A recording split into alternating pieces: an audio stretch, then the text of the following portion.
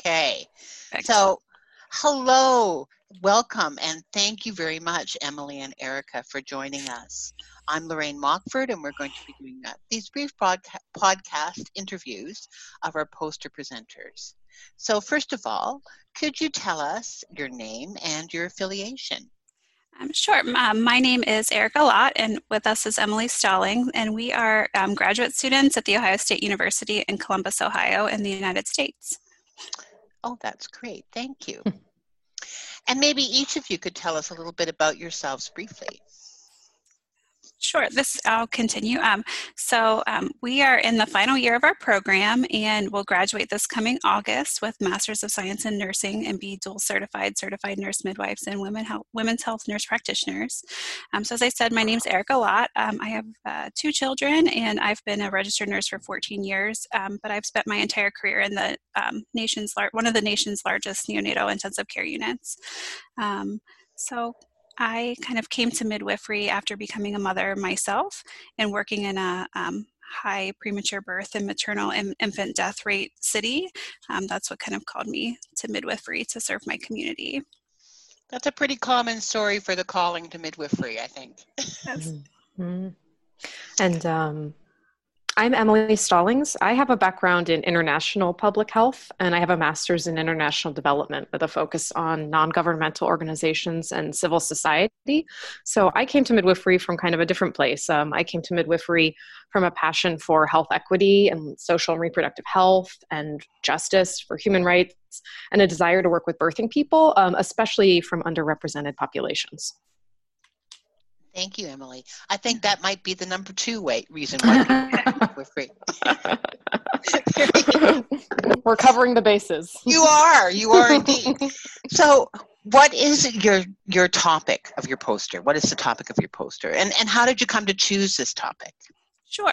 So Emily and I had the opportunity to travel to Jersey as part of an exchange between the midwifery departments at The Ohio State University and the University of Chester operating in Jersey. And while we were there, we worked alongside several wonderful midwives, and 2 of whom had actually participated in this program when they were students. So they came from Jersey here to Ohio. So we got to explore the island and meet many of the Jersey natives and citizens that have immigrated there. And the focus of this trip was to gain opportunity to kind of view the similarities and differences in midwifery care. So one of the things we noticed was the approach to preventing vertical transmission for GBS during vaginal birth. So the focus of our poster is a comparative analysis between the prevention strategies to reduce the transmission from the birthing parent to the baby, thereby decreasing the rates of GBS, early-onset neonatal sepsis. So our poster is a direct comparison between the practice guidelines recommendations from the Royal College of Obstetricians and Gynecologists and those of the American College of Obstetricians and Gynecologists. So the 2 bodies that both they use in Jersey and then here in the United States for the practice recommendations. Emily, do you have anything to add? No, I think that was great. Yeah. Perfect. I'll just add that Jersey is one of the Channel Islands off the coast of England, so people are aware of that. Not everybody may know. Yeah. They may think it's New Jersey. Oh, right. Most people I talk to seem to not know. So that is exactly. Which is why they come under the Royal College, because they're exactly. I can't remember what they are. They're a protectorate, I think, of England. They're a British Crown dependent, I believe. There we go. Thank you very much. So many options within the Crown structure of what they could be, right? Mm-hmm. Okay, so what do you think is your main message of your poster? Right. Thanks for asking. So I think one of the main messages that we kind of tried to hone in on is that there's a large difference between the recommendations for screening and the different approaches for this prevention of vertical transmission and going on to early onset GBS disease. So there's a large difference between what the American organization ACOG and the kind of British organization RCOG recommend. So we were interested in what those differences might reveal about cultural approaches and thinking about pregnancy care and intervention, but also what those different policies and guidelines would lead to in terms of outcomes. Is one more efficacious? So, one of the key concepts we noticed in analyzing the different approaches to this prevention strategy is that the different organizations assess risk quite differently and assess costs of interventions differently, those costs being not just financial but human. So while the UK is seeing a rise in their GBS early onset disease, their organization, RCOG, notes that that actual risk remains low, and therefore it doesn't justify, in their opinion, interventions like universal maternal screening, which is what the American organization recommends. So, both approaches are looking at the topic from a population health standpoint, but I think that the RCOG approach asks clinicians to deliver a little bit more individualized care and views interventions as being a little bit more costly on a human level, maybe. And further, just that one might be able to assume, based on kind of the language of their guidelines and what they recommend, that RCOG, the British organization, views actions like an anogenital swab or the delivery of intrapartum antibiotic prophylaxis as interventions with costs and possible harms, while ACOG doesn't really appear to give much consideration to these or to kind of hold them with the same weight. Erica, is there anything that you'd like to add? I think you covered it. Well, and I think you actually moved into my next question as well when I asked what were your key findings. So were there any other key findings that you had? A couple, and thanks for asking. And if you're looking at the poster while you're listening, or if you've already looked at the poster, you might notice we kind of tried to group our findings into categories like screening guidelines or recommendations for intrapartum antibiotic prophylaxis. So ACOG, which is the American organization that guides practice, recommends universal screening late in third trimester, unless you're already pretty certain that the person has GBS from some earlier incident or something. So those individuals won't be screened, rather they'll just get intrapartum antibiotic prophylaxis. So the approach in the US, I would say, I kind of decided boils down to screen and intervene. And that approach has been successful in reducing GBS early onset disease. So while I've been kind of maybe sounding negative about the intervention level, it has been very successful in reducing incidence. Meanwhile, the Royal College of Obstetricians and Gynecologists, who guides practice in Jersey, does not recommend screening for really almost anyone. And screening is done on risk, and it's really only given to those or offered to those who had a GBS screening and had positive colonization in a previous pregnancy. So, the other finding I'd say that's really of note is that the approach to intrapartum antibiotic prophylaxis is necessarily different in these two places, because in one country you have people arriving with a result that indicates if they have GBS, and in another, people are arriving without that result. So risk assessment is just done differently and at different times.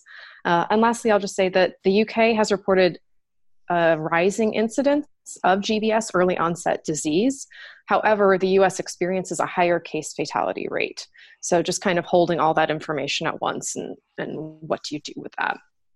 So Erica, is there anything you want to add about our findings?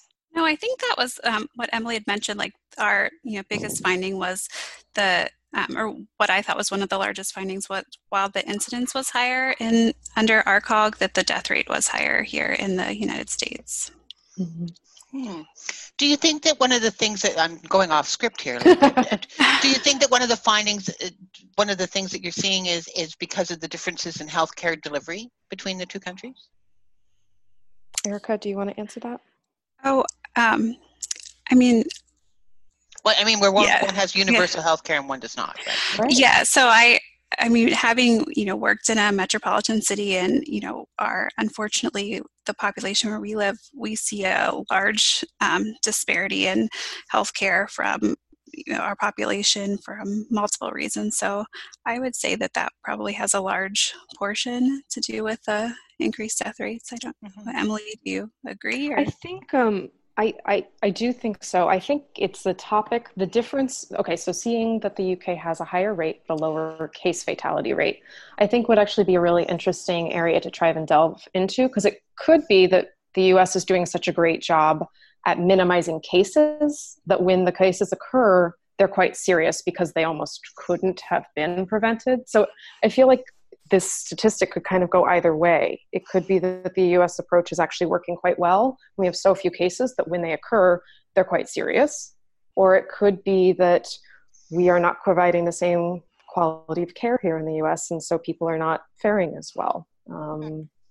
So I feel like it could be quite interesting to see what would actually be parsed out with further research. Yeah, I mean, that's one of the difficulties with epidemiological research is that it just sort Mm-hmm. of paints that brush, but doesn't really delve into what are the actual things that are going on. Yeah. So, where do you see this research going? There was a good one right there. So, kind of Emily already, we kind of discussed the differences and epidemiological differences between the countries. But so I would say, as Emily and I are about to start our practices as new midwives and having kind of an enhanced appreciation for midwifery care and how it varies worldwide. Obviously, we'll be following the guidelines of our own professional organization.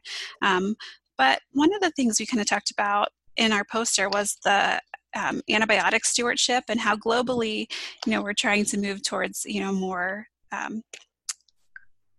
focused on our antibiotic stewardship. And then so looking at the longitudinal data of not only the perinatal exposures of antibiotics, but some of the evidence maybe linking to long-term sequelae, such as like the GI microbiome or some of the short-term benefits or consequences. And, just given, we were also thinking, given that there's no single approach is perfect, right? We can see upsides and downsides even in our brief poster to both approaches. We can acknowledge that there might be shortcomings in each of these approaches, but perhaps the strengths of one approach could inform another approach and improvements there. And thinking about ongoing research, we know that there is research into real-time testing for GBS as opposed to this, ahead of time maternal screening. So as we kind of move into possibly a new frontier for GBS colonization testing and maybe a new framework and paradigm, we're wondering, can we bring forward what's best about different frameworks into this new paradigm that might be created? Thank you very much, Emily and Erica. This was fascinating research and a really, really interesting comparison between the two jurisdictions. I wish you the very best as you move forward in your midwifery practice and the next phase of your lives, because I understand you have finals tomorrow, do you not? We do. So good luck on that, and good luck on everything else. And I hope to see you attending some of the sessions at VIDM in just a week's time.